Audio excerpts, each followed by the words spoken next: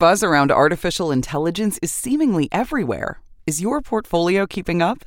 Consider the Global X Artificial Intelligence and Technology ETF, ticker AIQ, which invests in dozens of stocks at the leading edge of this disruption. Investing involves risk, including possible loss of principal. Technology companies can be affected by rapid product obsolescence and intense industry competition. Before investing, carefully consider the fund's objectives, risks, charges, expenses, and more in the full or summary prospectus at globalxetfs.com. Read carefully. Distributed by SEI Investments Distribution Co. This episode is brought to you by St. James Iced Tea, a new line of organic, flavor-packed iced tea with only 0 to 4 grams of sugar, naturally occurring antioxidants, and a caffeine amount equivalent to only a half a cup of coffee. Discover 6 flavors, all organic and packaged for minimal environmental impact. Buy now on Amazon and use code TEAPARTY20 for 20% off. There's a lot that could impress you about the all-new Honda Prologue EV. True, it's got class-leading passenger space and clean, thoughtful design and intuitive technology. But what really sets the Prologue apart from the competition is that it's more than an EV. It's a Honda. Honda, the power of dreams. Visit honda.com/prologue to learn more. In business, service is everything. Cintas delivers what you need to better serve your customers. Whether it's freshly laundered work apparel for almost any job imaginable, tested and inspected fire protection systems, first aid and safety supplies, on-site AED training, or mops and restroom products, stocked and ready when you need them.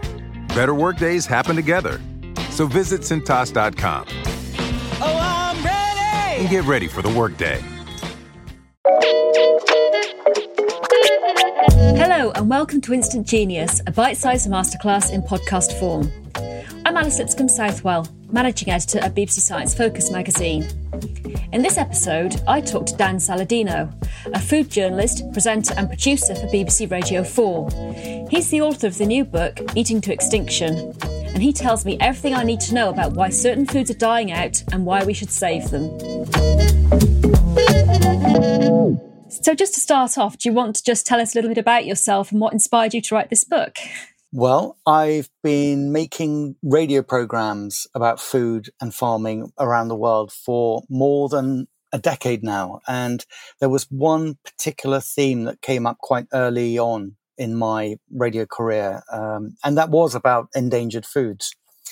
And I collected lots and lots of stories. I became obsessed with finding these stories of endangered foods in different parts of the world. And it first became a series of radio programs, so little features. And then a few years ago, I was asked to write a book. And it was then that I was able to do a deep dive, not only into the stories, but what connected them. And that has become Eating to Extinction. So what are the rarest foods then? Well, Alice, I am holding in my hand, I know you can see this, but the listeners can't, so I'll describe it. This is a ear of wheat that was given to me in eastern Anatolia, so in eastern Turkey. And this is just north of the Fertile Crescent, a small village in which this emmer wheat, it's called, and the local name for it is kavaljar. Now, this is the wheat that was one of the first to be domesticated by the earliest farmers. It was the wheat that allowed the first civilizations to flourish, including ancient Rome. The people who built Stonehenge would have been eating emmer wheat. Now, it's difficult to mill, but this, for the villagers in eastern Anatolia, is really attractive. They live in a cold, mountainous area. This particular wheat is adapted to those conditions, so it's disease resistant. But they also love the flavors that this wheat produces in some of the dishes. So they have this wheat as grains with duck, and they love the look of this particular wheat in their fields as well. So. But it's only grown now by a handful of farmers. And so it's become endangered. It's a rare form of wheat, but it might have properties that we need for the future. So that's the kind of foods that I've traveled the world trying to find. And the kind of attraction that people around the world still have for these foods. And we'll get on to the reasons why they've become endangered in a moment. But they're valuable, genetically, economically, culturally. And to me, that's That's what a rare food is. And in Eating to Extinction, I've collected nearly 40 of these stories, which also helps to tell the story of our story, the human story, and our relationship with food. And looking at that piece of wheat there, it does really look quite different to the wheat that we're used to seeing in fields. It's sort of bristlier, isn't it? And almost longer looking. Yeah, it has these long awns. A wheat expert will instantly recognize that this isn't a modern wheat because it has these husks, these hulls that are this is the protective coating of the grains, which is why I mentioned that it's harder to mill. And in the field as well, this wheat will grow much taller than modern wheats as well. So this was almost shoulder high when I was standing in this Turkish field. So absolutely right. It looks different. It tastes different to other wheats as well. And it is adapted, or it has adapted over thousands of years in that particular region. You say that's quite a rare wheat now. Why are foods becoming endangered in the first place? I mean, we think, we live in a modern country. We can go and get Chinese food when we want. We can get Japanese food when we want. We think we've got a really diverse, interesting diet. But is that really not the case? These foods are becoming endangered. Yeah, well, on one level, you're right that it appears that our food has become incredibly diverse, and we're lucky enough in the UK where we are an example of a country that does now import a huge amount of food from all over the world. And so we do have a huge amount of choice. But if you just scratch the surface beneath what we're eating, and you will find that perhaps it's not as diverse as we think, but also that same choice that you've described is spreading around the world. So more of the world is eating the same kinds of foods. And the wheat, again, is a really good example because, clearly we eat, a lot of bread or other wheat products. What many of us do not realize is the diversity that underpins wheat all over the world, because it has spread out of the Fertile Crescent when the first farmers domesticated wheat 10,000 years ago, started to travel and take those grains with them, and they adapted and created huge amounts of diverse wheat. So in Svalbard, the seed vault in the Arctic Circle, which is where many endangered seeds are stored for safekeeping, there are more than 200,000 different samples of wheat held there. A British farmer will now have a choice from a so-called recommended list of fewer than 10. So that's the hidden diversity. Now, why have they become endangered? Well, in the book, I take a long sweep of history beyond 10,000 years. In fact, the story starts billions of years ago when we talk about the arrival of multicellular life forms on Earth, right through to the arrival of grasses 60 million years ago, and then on to farming and so on. But there are several reasons why only in the last couple of hundred years that the acceleration has taken place of the extinction or these foods becoming endangered.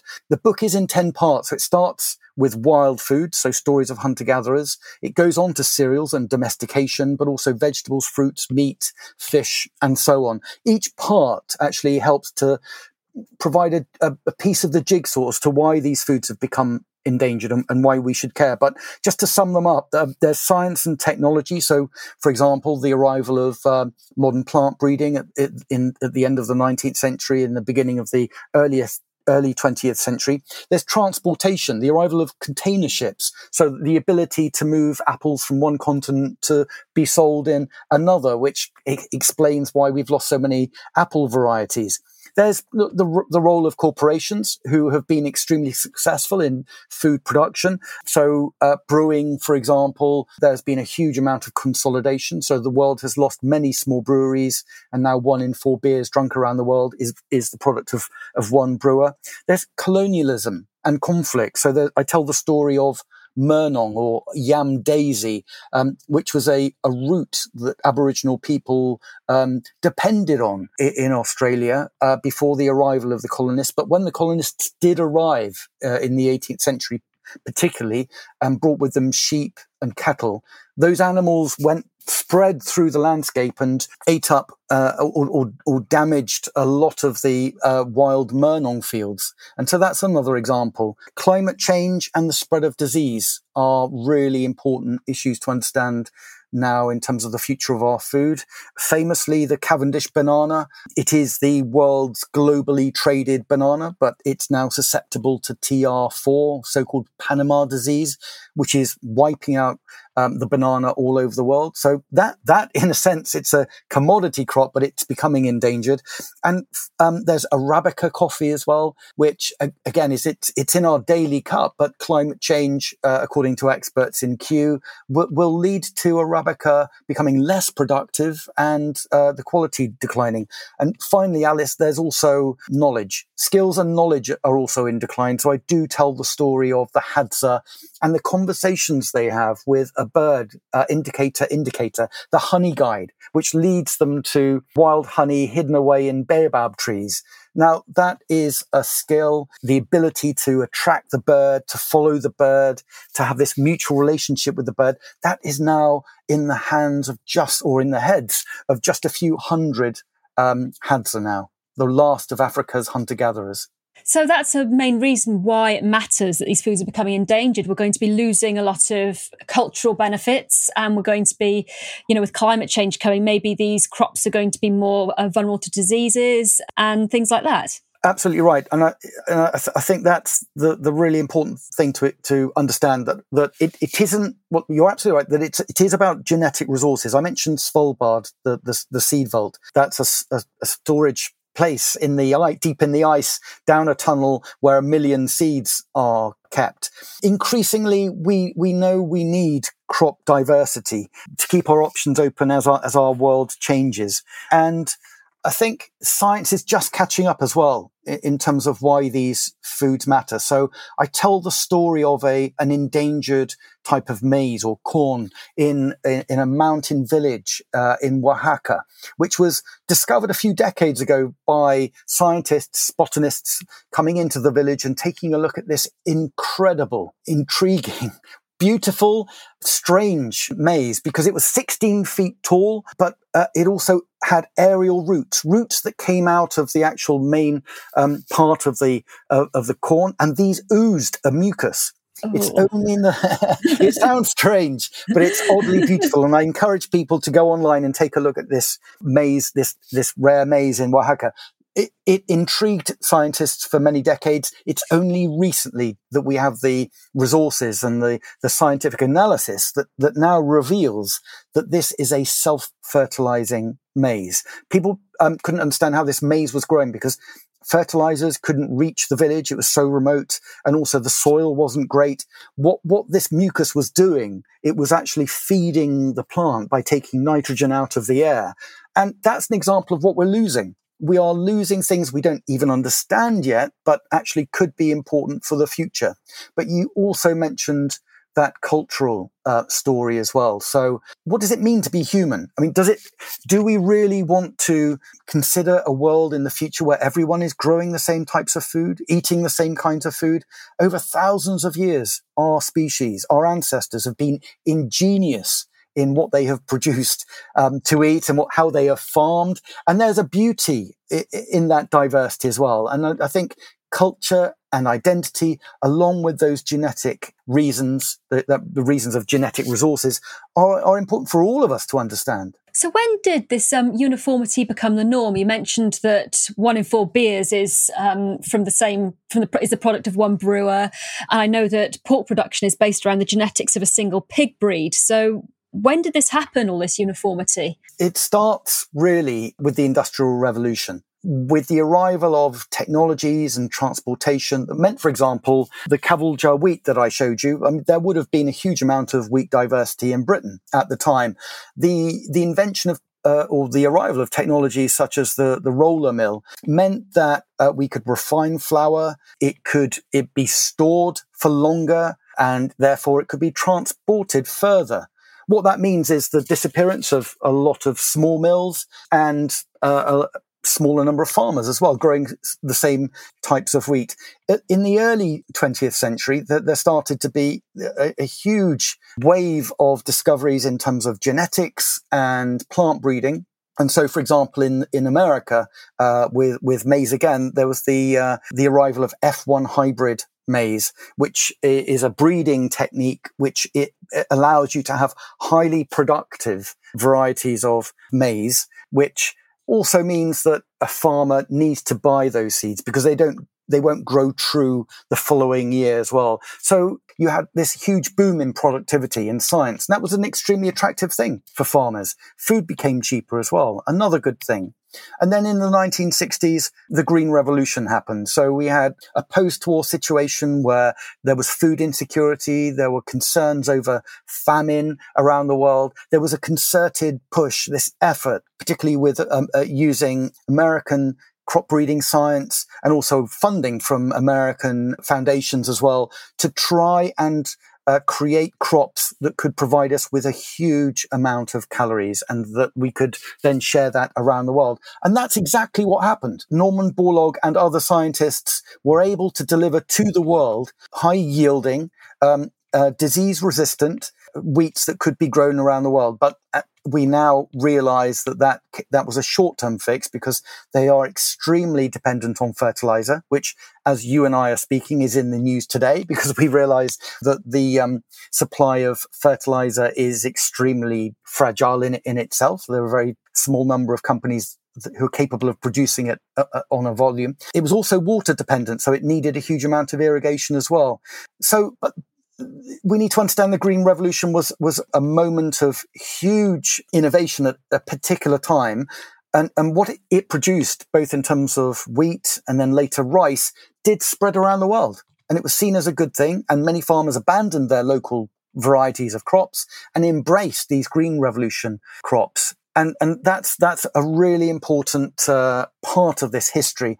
Now, early in the 20th century, there were people who were already ringing alarm bells or expressing concern about the loss of diversity. Nikolai Vavilov, a Russian botanist, traveled the world saving seeds. And he understood that the crop diversity around the world was going to be important for our future. Later on, there was an American botanist called Jack Harlan, who in the 1970s, as he was seeing this Green Revolution unfold, wrote a paper called The Genetics of Disaster. And he was already saying that this is a problem, that we are losing diversity. We are losing our options for the future. Think back to the Irish potato famine. He would point to an example there of how over many, many years, the same type of potato was grown on the same land and it became extremely vulnerable to a fungal disease, blight, and 1 million people died. And there have been other diseases that have spread through more monocultural crops in recent decades. So that's how it happened. But we're now just waking up to the fact that it matters. And in the book, you talk about the arc of taste that was developed in the 90s to help save these endangered foods. So can you tell us a little more about that and how it's trying to help save these foods? Yep, you're right, Alice. That was my way into this world of endangered foods. It is it started as an online catalogue, which was created by a group of people in northern Italy in a small town called Bra, Piedmont. And the story goes that Carlo Petrini, the founder of Slow Food, was with friends, went to a restaurant and were looking forward to a particular Piedmontese dish. It arrived and something tasted different. And they asked the chef why that might be. And he said, well, Carlo, the pepper that I used to use in the dish, I can no longer buy the pepper because the farmer stopped growing the pepper. Instead, he's switched to growing flowers, which he's selling to the Netherlands. And it turns out that they were importing peppers from the Netherlands to be sold in Piedmont. And so what he realized in one dish was the disappearance of a bit of local food history, that there was a farming story there and a story of economics, and it was part of their culture, part of their identity. So they started to ask other people around Italy what else was disappearing and becoming lost. That grew, and so this Noah's Ark of taste was created. And since then, It's become a catalogue that is involving now people in more than 100 countries, and the number of products on that list are around 5,300. Wow. Yeah, covering everything from grains to cheeses to animal breeds to drinks. It's all there. And back in 2007, when I made my very first radio program about food for Radio 4, I was very lucky enough to go to Sicily for my first program to record the citrus harvest. Sicily I knew well because my father comes from Sicily, but I was with these farmers and they invited me to a meal after the harvest. I sat down at a table and I was then offered this meal, 5 courses. Every course had an ingredient, blood orange. And the blood orange was there from the starter right through to the dessert course. And the reason being, they were trying to raise the profile of the blood oranges that grew around the volcano Etna. Spain and North African farmers had been brilliant at producing more and more citrus, including some blood oranges as well. And they were being sold to Italian supermarkets and elsewhere around the world. The Sicilian farmers were struggling. And so this meal I'd been invited to was a story, basically saying, this is what we have and this is what's being lost. Let's celebrate it and share the knowledge of what's disappearing. And sitting next to me was somebody from Slow Food who then said, this is on the Ark of Taste. And I thought, well, what is the Ark of Taste? And that was 2007. And as I mentioned, I've spent the next 10 years collecting some of the thousands of stories, and I selected 40 to be in the book. Is any food potentially at risk of becoming endangered then, or is it a very set of circumstances that would mean that something could be at risk? Well, I think the answer is yes, that anything could be at risk, in that some of our most widely grown and consumed foods are at risk. So I've mentioned Arabica coffee, for example. That is currently, available widely. But there are reasons why in this century it could come under extreme pressure for reasons of climate change and also disease. Wheat, I mentioned. Now, there are a couple of fungal diseases that are currently spreading around the world that are impacting on wheat yields. And now crop breeders are having to move faster and faster to try and outpace the diseases. And so, there are more types of wheat that no doubt will become endangered as well. But what I really wanted to do was highlight those foods that have often been dismissed as being old-fashioned or traditional. But actually, when you start to look at the stories, as I mentioned with the Mexican maize with its secret, mysterious mucus, or Cavalja wheat, which can grow in cold, damp mountain areas, these endangered foods are the ones that we really need to save, because who knows what's coming in the next 10 years. We know some of the risks we now face, but I think because they have been adapted and treasured and grown over thousands of years, farmers for generations cared about these foods, and I think so should we. So did you have a favourite food that you discovered while you were writing the book? Well, they are, after so many years of collecting these stories and then writing the book, they are, I would say, like my children, and it's hard to say there's a favourite. But for the purposes of this podcast, let me talk about a type of meat that is produced on the Faroe Islands, so a bit further north from where we are. And it's called Kjøtpølse, and it's a fermented meat. Now, the Faroe Islands, which is remote, harsh conditions, they don't have trees, really, so you can't burn wood to smoke and preserve meat. Because of that, you can't really boil away seawater to produce salt to preserve meat either. So they came up with this ingenious solution. There are these sheds dotted across the Faroe Islands called chatler, and they are wooden sheds with very thin gaps in the walls, and that allows sea air to come in to the chatler, which then bathes what we call mutton, so a mature sheep meat. It hangs there, and the sea air comes in, and slowly it ferments this sheep meat. So it starts to decay, become a bit rotten, gets a very funky flavour, and it looks like something that has, it looks like a bit of roadkill that's just been left abandoned, and you wouldn't want to eat it. But actually, once it's washed and sliced, it's like the most delicious, exquisite charcuterie, like a cured meat. And for me, I love that story because it's a story of survival, of how people arrived on the island and found a way to preserve food. It is ingenious, but also delicious. It is lovely tasting meat, but also I think it's a really important idea about what meat is, that how precious and how valuable, how much of a lifesaver that sheep meat was hanging in these sheds. And I think as we are all thinking about future diets and what role meat, for me, it was a real reminder of the complete respect they had for the animals because they were life-giving to the farmers, but also how much care was given to produce this meat as well. So for me, that story has everything. What does it actually taste like? Is it like familiar to something else you've eaten? Somebody told me on the Faroe Islands, and I think if you are from the Faroes, this probably does work, that it's almost like wine in that wherever you travel around the island and, different altitudes and different parts of the island close to the sea or not, each shishpachut will have its own particular distinctive taste because of, the amount of salt air it gets and that kind of thing.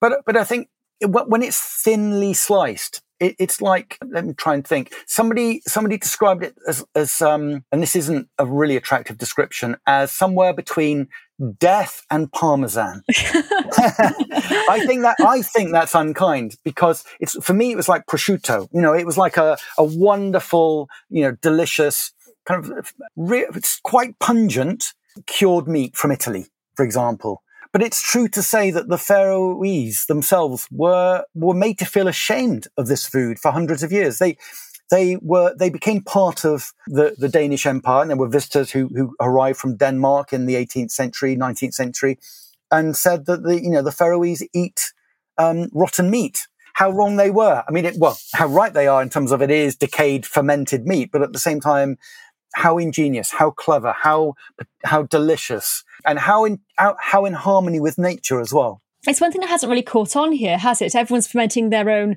beer maybe, or vegetables, or doing their own sourdough, but I suppose fermenting meat hasn't really quite caught on in the same way, has it? No, it hasn't. And actually another thing that was said to me on the Faroes was that if you were to leave a big chunk of sheep meat in the same condition in another part of the world, things would go wrong very quickly. It wouldn't go well because these are very, very specific conditions that allow. This is why it's so appealing to me. How ingenious that they discovered that the architecture of the shed, the distance from the sea, everything meant that it fermented at exactly the right pace for it to go rotten and ferment, but not to go so rotten that it was out of control and there were maggots and everything else. So, we should stick to fermented cheese and beer, which we do very well. But what 3 things would you like people to know about endangered foods? Well, firstly, that we are part of the problem in terms of why these foods have become endangered. And I'm not finger wagging or anything. I'm just saying that every day, possibly 3 times a day, we are making decisions about what we eat. Now, we often think about the price of food. We think about welfare issues. We think about health. All of those are really important. I think we've been missing out on another factor, diversity. So I think that we should be consumers, cooks, shoppers who are thinking about diversity as well as those other things. Secondly, there are things that we can do to make a difference. Really modest things as well. So, for example, we're having this conversation in September.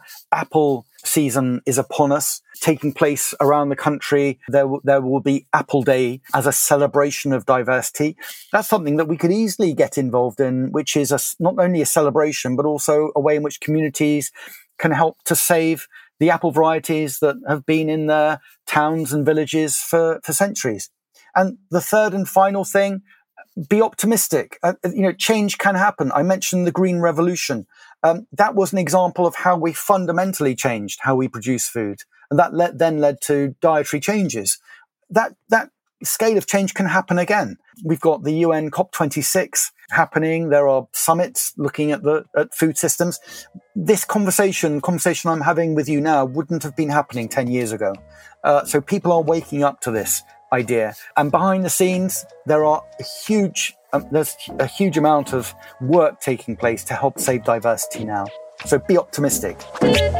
Thank you for listening to this episode of Instant Genius. That was Dan Saladino. If you want to know even more about endangered foods, then check out his book, Eating to Extinction, which is out now. Or, to hear even more from him, head over to the Instant Genius Extra podcast now. The current issue of BBC Science Focus magazine is now available. Pick up a copy in store or visit sciencefocus.com.